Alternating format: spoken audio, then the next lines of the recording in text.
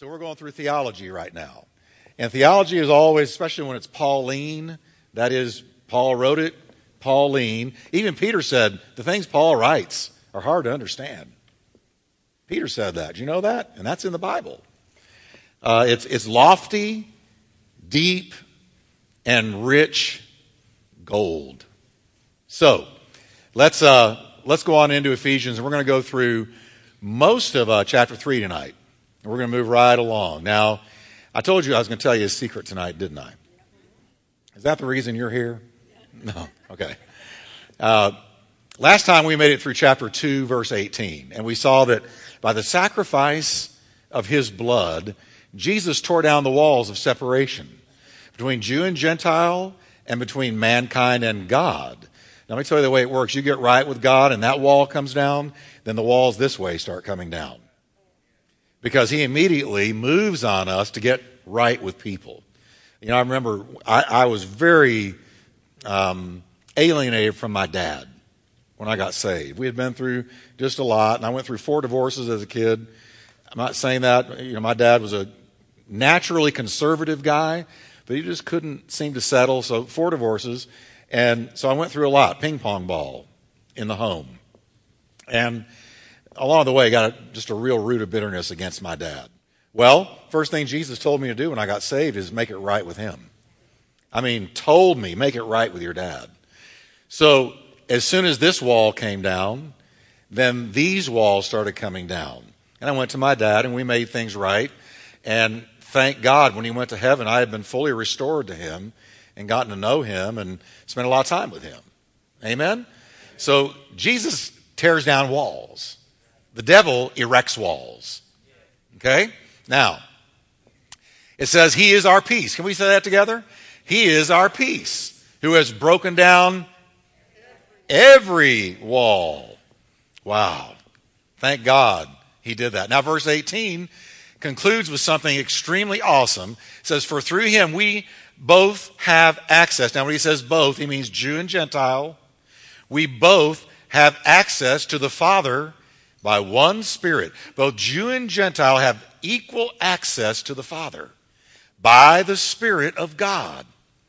Now, we as Christians have access to God the Father that others don't. Now, that's not a condescending statement.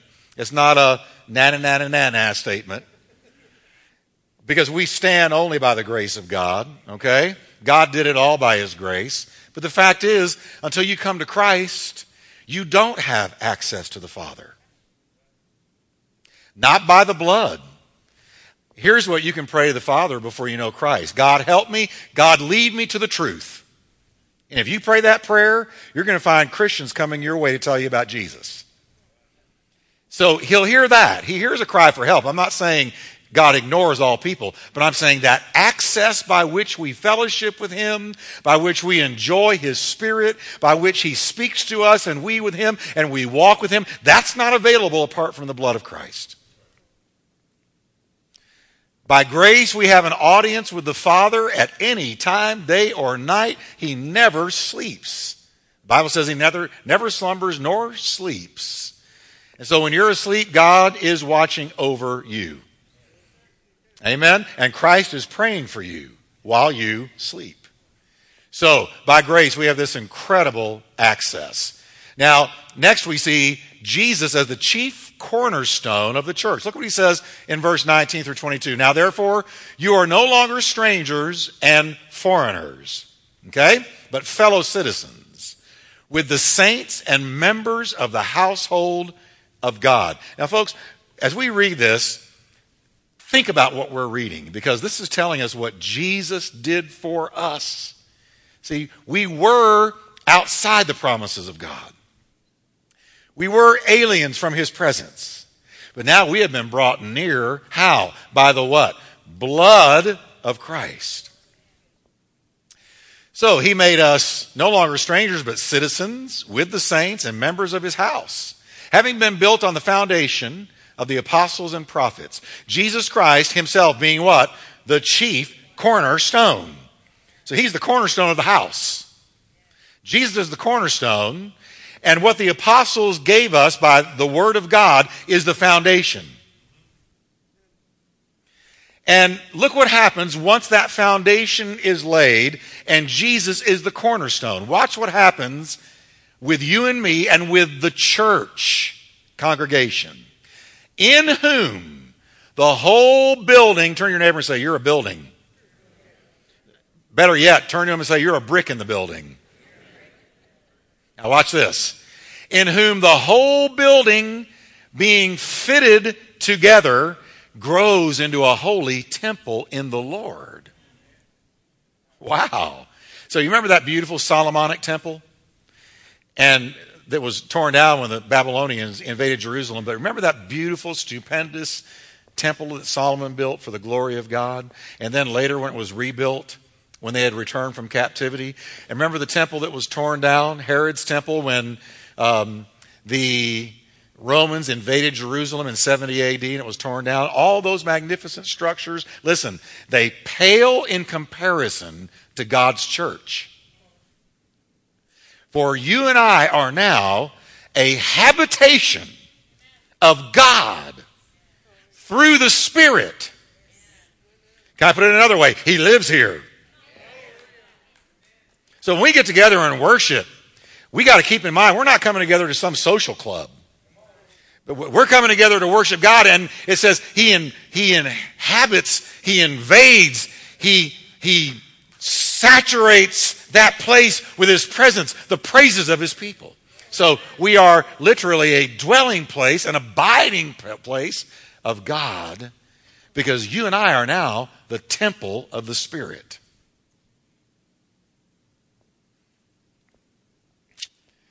In whom the whole building being fitted together grows into a holy temple in the Lord, in whom you also are being built together for a dwelling place of God in the Spirit. You know, I've been in churches that was like God's frozen chosen. I've been in churches where it was so cold you could ice skate to the back. I've been in them, and I preached in them.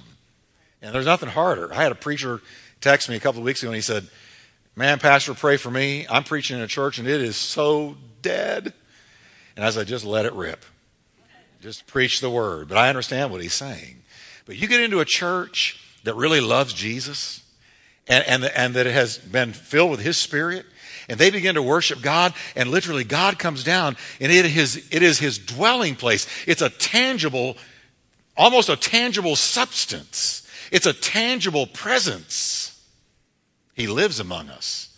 And then when we go home, He's still living in you, and your body is His temple. So look at this revelation coming out of Paul. It's powerful stuff. So in contrast to our old place outside of God's blessing and promises, we've now received three incredible blessings. Let me show you what they are. Let's just read them together. Access to the Father by the Spirit through Christ. 2, citizenship with God's people. 3, family membership in God's household. You're a family member. You're my sister, you're my brother, and you know what? I'm closer to many of the saints than I am some of my own flesh and blood siblings, because I have fellowship in the Spirit with you. You're my blood-bought family. We all been adopted together. And we're all now members of God's own family. And you don't have to fill out a card to become that. But as soon as you say, Jesus, forgive me, and the Spirit comes to live inside of you, you have just been adopted into a brand new family. So we have access to the Father. What precious access. Any time of the day or night. We have citizenship with God's people. And we have family membership. Now, verse 22 says, in whom you also are being built together for a dwelling place of God in the Spirit. Now, the dwelling place in this passage is not the individual heart of the believer. In this passage, but as I've already been sharing with you, it's the congregation itself. It's plural. The whole church is His dwelling place. Our churches are to be a dwelling place for God, not flesh. A dwelling place for God, not competition. A dwelling place for God.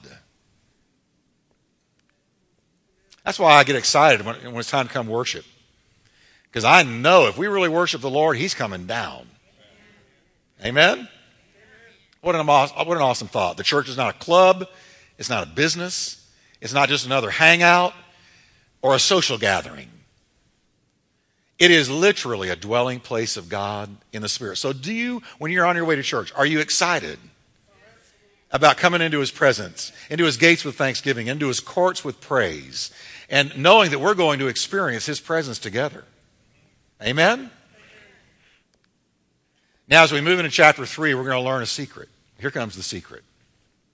3 words sum up this chapter, and here they are: the mystery, the ministry, and the mission of God's church. And you, because you are the church. You are the ecclesia, which means called out ones. He calls you out to call you in. And so he's called us out of the world to bring us into fellowship with him and with one another. Now, so those 3 words are the watchwords of chapter 3. The mystery, the ministry, and the mission of the church. Here comes verse 1. For this reason I, Paul, the prisoner of Christ Jesus, for the sake of you Gentiles. What an odd thing to call himself. I'm a prisoner of Jesus.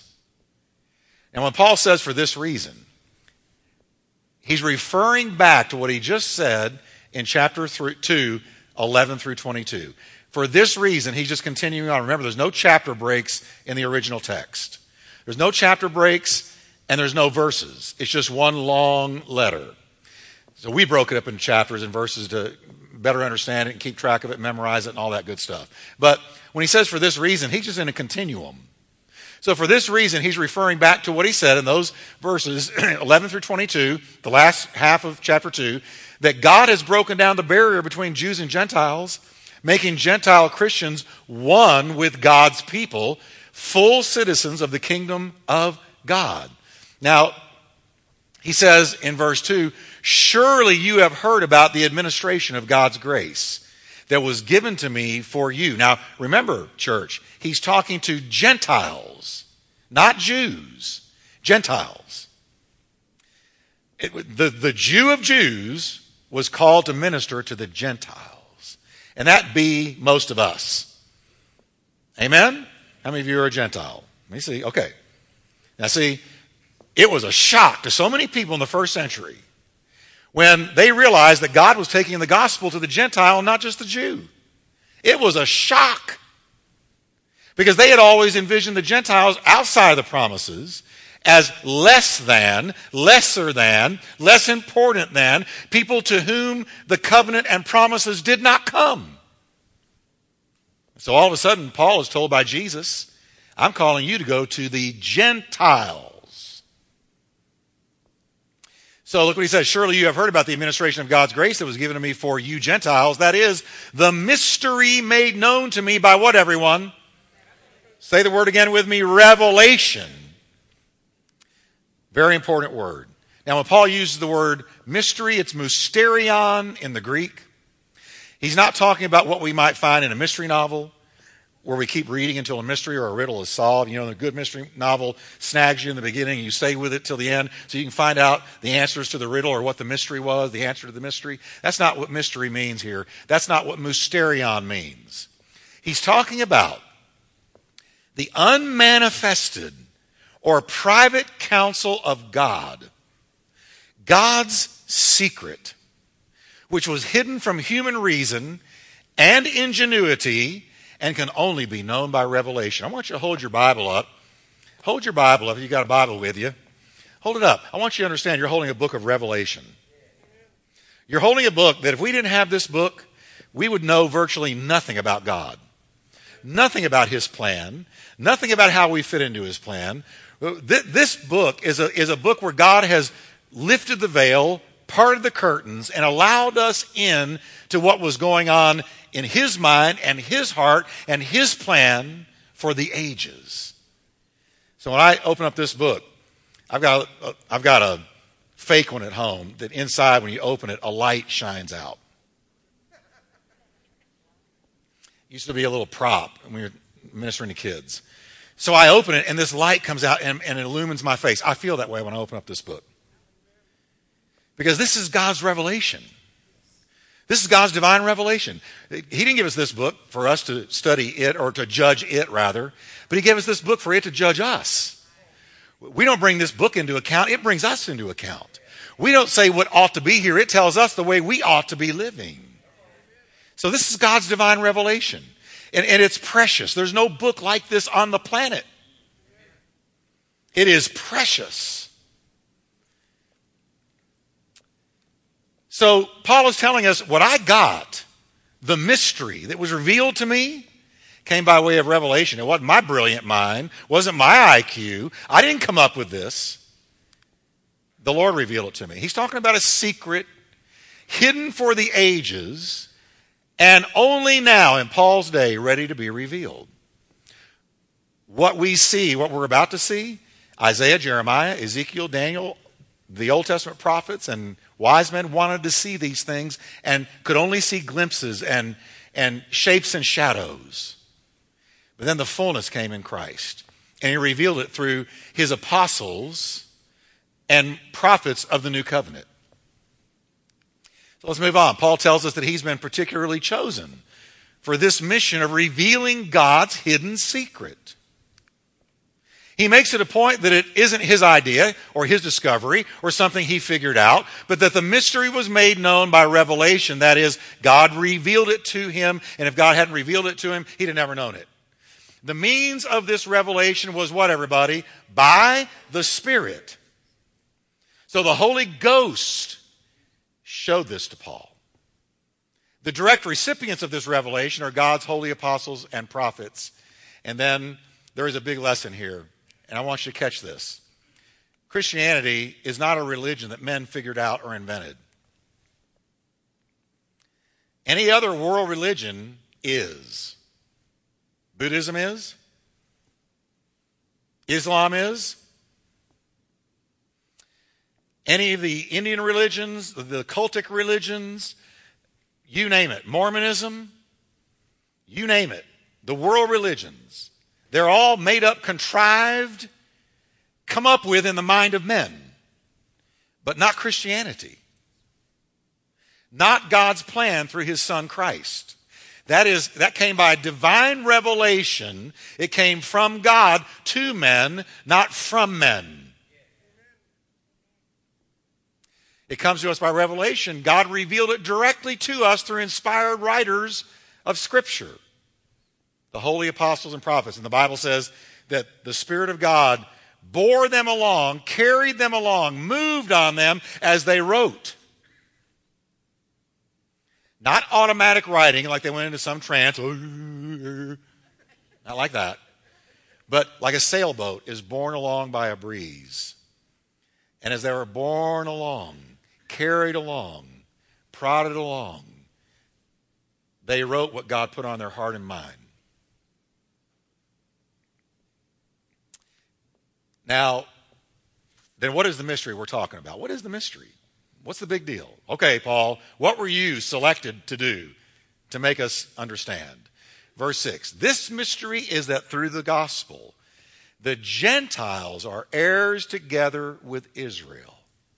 That's it. You got grafted into the promises God gave to Israel. Members together of not two bodies, Jew and Gentile, but one, and sharers together in the promise in Christ Jesus. That's it. Everybody say that's it. You say, well, that's anticlimactical, Pastor Jeff. Oh, no, it's not. Let me tell you something. All the incredible promises God gave to the Jewish people, to Israel, starting with Abraham, have all now come upon the Gentiles. And we are now fellow heirs, partakers, on equal footing at the foot of the cross with the Jewish people. That may not be a revelation to you, but it was a huge eye-opener to early Jewish believers and to the Gentile believers who had been made to feel like they were second-class citizens around Jewish Christians.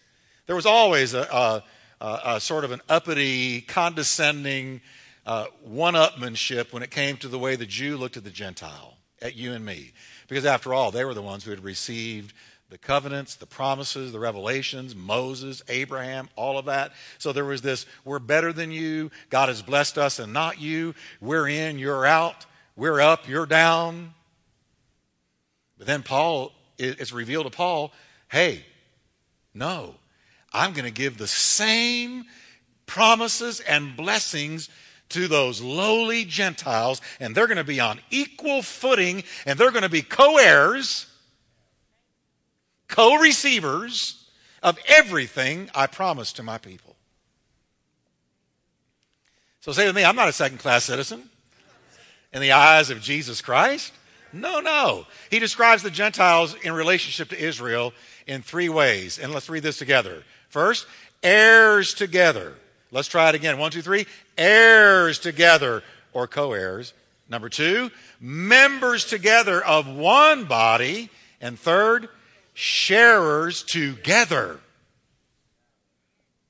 I mean, folks, we got brought in. But lest we get the big head, Paul makes the point in Romans 9 through 11 that we are not to look with hostility on the Jews, even unbelieving Jews. Why? Look what he says in Romans 10:25. I don't want you to be ignorant of this mystery, brothers, so that you may not be conceited. Israel has experienced a hardening in their hearts, in part, until the full number of the Gentiles has come in. Our God is so profound. You notice he came to his own, and his own received him not. His own being the Jewish people. He came to his own, children of Abraham, and they didn't receive him. So what did God do? He said, all right, then I'm going to turn you over to judicial hardness of heart, and I'm going to pour out my grace on the Gentiles. And when the fullness of the Gentiles has come in, when the last Gentile has been saved, then I'm going to turn back to the Jew, and they're going to experience a revelation of me. So right now, Paul says elsewhere in Romans 9 through 11, he says, don't boast like you're some big deal, because God took you, a wild olive branch, and he grafted you into the real thing. So don't walk around boasting, but let it humble you and let it make you say, thank you, God, thank you, God, thank you, God. Because if you hadn't grafted me in, I would have never been saved. So God hardening the heart of the Jews for a season has turned out for our salvation. Who can fathom the depths and the ways and the riches of God? That he has done this. Everybody say amen. Let's lift our hands and just thank the Lord. Father, we just thank you that you grafted us in. We were the wild olive branch, and you grafted us into the true olive branch. And now we're bearing the fruit of the olive. We're bearing the health of the olive. We're bearing, Lord, everything that was in that original olive tree. It's now flowing through our veins because we were grafted in. Thank you, Lord. We don't boast, but we say thank you for amazing grace. In Jesus' name. Thank you, Lord. Next, Paul talks about the immense sense of privilege that he felt as the primary teacher and preacher of this mystery. He said, praise God. Once he understood his calling, and I'm called to the Gentiles, he rejoiced in it. Look at verse 7 through 9. I became a servant of this gospel by the gift of God's grace, given me through the working of his power. Everybody say with me, I am what I am, by the grace of God. That's Paul's testimony of himself. Now notice there, he says, I became a servant of this gospel by grace alone. What we have by the grace of God. And what we're not yet, when it comes to being like Jesus, grace just hasn't brought it about yet. But we're all works of grace every single day. Now, although, he says in verse 8, although I'm less than the least of all God's people, this grace was given me to preach to who? The Gentiles, the unsearchable riches of Christ. And to make plain to everyone the administration of this mystery, which for ages past was what? What was it? Everybody say it. Kept hidden in God. God hid this until the new covenant. Who created all things? God created all things. Paul was not one of the original 12 apostles. Instead, he was a dedicated enemy of the young church, hunting down Christians. There we go. Hunting down Christians that they would be tried and put to death for apostasy. So he was a sort of a Johnny-come-lately. Paul was. And then the grace of God on the road to Damascus, he He wasn't on a horse. It says nowhere in there he was on a horse. All of a sudden there was a great light and a voice, and he fell to the ground and heard a voice. Why are you persecuting me, Paul? Don't you know that was one shook up Jewish rabbi? Who, Lord? I am Jesus, who you are persecuting. Well, wait a minute. I haven't persecuted you. I was persecuting your people, but I guess if I persecute them, you take it personally. And he got saved after all that activity against the church. Now, it was on this kind of search and destroy mission Christ appeared to Paul and presented him with his stunning commission to the Gentiles. Look what he said to King Agrippa when Agrippa said to him, tell me your story. Look at part of what he said to him. Now he's saying, this is what Jesus said to me, Agrippa. I have appeared to you, Paul, to appoint you as a servant and as a witness of what you have seen of me and what I will show you. I will rescue you from your own people and from the Gentiles. I am sending you. Now, you got to read this with me because this is the ministry of the Holy Spirit. This is what happens when you get saved. So read it with me. I am sending you to them to open their eyes and turn them from darkness to light and from the power of Satan to God, so that they may receive forgiveness of sins and a place among those who are sanctified by faith in me. Wow. What a call. So if you're really saved, that's what happened to you. You were delivered from darkness to light, from Satan's power to God's power, and you have received forgiveness of sins. So that was Paul's call. So he says in verse 8, he was called to preach the unsearchable riches of Christ to the Gentiles. Now, I tell you often, if you're here much, that words matter. That word unsearchable is unsearchable. It means inscrutable, incomprehensible, fathomless, literally untrackable. The riches of Christ can't be tracked. That is, we will never, until we're in glory, fully comprehend the riches that have come our way because of our salvation in Christ. It's untrackable. So the riches that are found in Jesus Christ can't be known, comprehended, found out, or tracked. It's unfathomable. Now, Paul comes to the church's place in all of this. Listen to what he says about the church. Verse 10 and 11. His intent was that now through the church, the manifold wisdom of God should be made known to who, everyone? The rulers and authorities in the heavenly realms. Now, that's one of those verses, if you don't stop and think about what you just read, you won't get it. Stop and think about it a minute. Look at this. What was God's intent? That he has brought the gospel to the Gentiles and given us unsearchable riches. What is his intent? That through the church, that be you, the manifold wisdom of God should be made known to spiritual beings. Rulers and authorities in heavenly realms, according to his eternal purpose, which is he accomplished in Christ Jesus our Lord. The church, folks, is the agent of God, or the agent that God has chosen to use in making his wisdom known. And be sure you catch it now. The church has revealed God's wisdom and plan even to angelic rulers and authorities in heavenly realms. And that encompasses both good and evil angelic powers. You know what that's telling us? Angels don't know everything. Angels don't have, they're not omnipotent, all-powerful. They're not omniscient, all-knowing, like God. Their knowledge is limited. And can I tell you something else? So is Satan's. Satan's knowledge is limited. A lot of times he doesn't know what God's up to. He has no clue what is going on. And these angels, now you say, well, Pastor Jeff, this is really deep now. What are you telling me? I'm telling you that angels wanted to understand God's plan and couldn't until the church received revelation from God. And when the church began to preach it, that's when they learned it.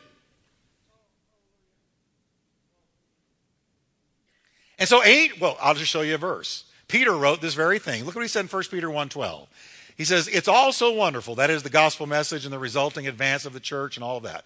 He said, it's also wonderful that even the angels are eagerly watching these things happen. The King James says they are wanting to peer into it, look into it, understand it. I know this is heavy stuff, right? Angels. So there were angels when Paul started writing these things down. What we're reading tonight, Ephesians 1, 2, and 3, and all this about the church and the manifold blessing of God and going to the Gentiles and the gospel and the blood of Jesus and the resurrection of the saints and all of that. Angels, both good and bad, were watching this and going, oh.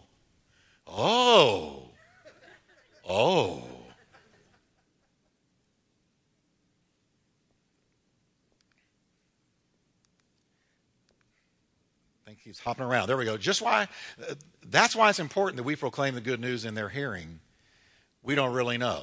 Why? We were chosen to be the ones that brought this to them. I don't know. I can't answer it. But Paul is clearly saying the church's proclamation of the gospel is not merely local and temporal, but it's cosmic in its importance. After assuring the Gentile Christians of their full status and full citizenship in the kingdom of God, Paul encourages them to draw near to God and take advantage of this incredible act of grace. Look what he says, 12 through 13, in whom we have boldness and access with confidence through faith in him. I want us to read that together. That's so rich. Catch this. Ready? In whom we have boldness and access with confidence through faith in him. I told my family a long time ago that anytime my children or Kathy want to call me, it doesn't matter what I'm doing, they have access. Now, some people will call, and you all do this, so don't look at me mean, but I'll look and say I can call them later because I got caller ID like you do. I'll call them later. Every once in a great while, I won't be calling back at all. I'm just kidding. Y'all looking so serious.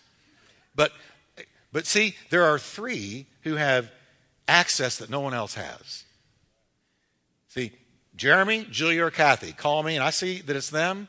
Instant access they have to me, and it is more important to me than any other single thing. They're more important to me than the church. Well, Pastor Jeff, that hurts my feelings. It shouldn't. If I told you you were important to me than my family, you need to be concerned. They have access. And why? Because they're my family. Now, folks, we got to understand. He says, you don't have to go crawling to God. Oh, God, please hear me.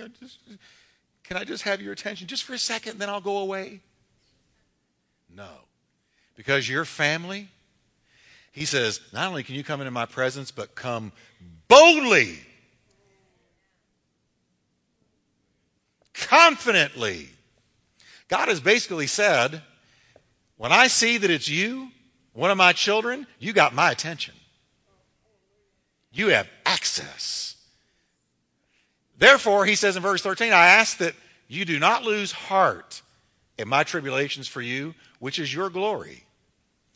Now, I want to close this time by pulling out the words, boldness and access with confidence. We got to get this, folks. Boldness here means courage, fearlessness, especially in the presence of persons of high rank. Boldness, courage, fearlessness. I think a lot of Christians, I think we have a guilt complex. I think we still live by the performance thing. We have a real hard time believing that grace alone has saved us and our actions don't keep us saved. That God loves us because of his Son and because of his blood. And yet we think, well, if I haven't jumped through the hoops just right today, he's probably not much listening to me. And we have a hard time believing. Now, I'm not saying come into his presence arrogantly or without thanksgiving or presumptuously. But the Bible says we can certainly come into his presence boldly with fearlessness and courage, even though he's of highest rank, because we're family. So there are times, and I had a prayer time like this last night.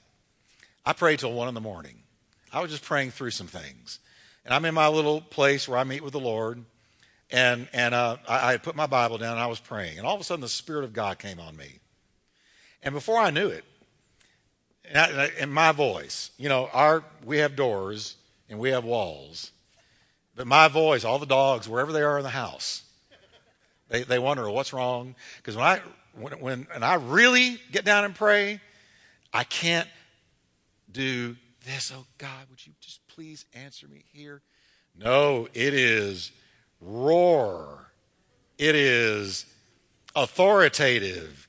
It is pounding heaven. It is, here I am, God, I know you're hearing me, and here's what I want, and I'm laying hold of it. And that's how I was praying last night. And all of a sudden, I went into this gear, kind of overdrive, where I was very much coming boldly right into his presence, saying, God, here's what I need you to do. Here's what I'm asking you to do. I'm standing on your word. I put my hand right on the promises I was claiming. And I said, here it is. And I started slamming my Bible, and I said, here it is. This is what I need. Oh, God, do it. I was bold. And you know what I felt like when I was done? Good.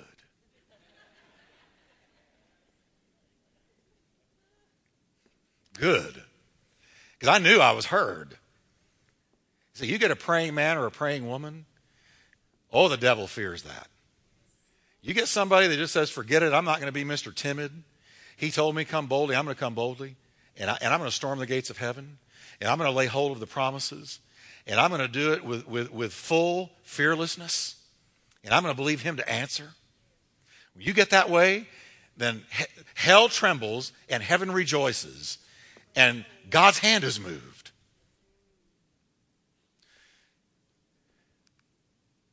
Now, access means a path of approach.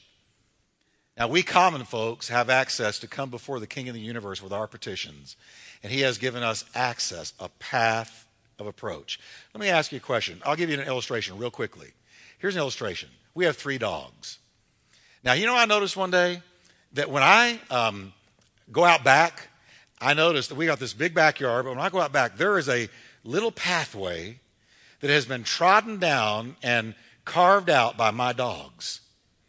For some reason, when they are let out the door, they've got this whole backyard, but they go down that same path. And so after a while, it beat all the grass down until now the grass is dead right there. And that's the path my dogs make to this one place they like to go. And it occurred to me one day, I was looking at that, we ought to all have a path like that cut out towards prayer. When God looks at the field of our life, there ought to be a trodden path where every day we have trodden that path towards the place of prayer so regularly that it has created a path. Now, if we could see paths in your life, what paths would lead to where or to what? TV,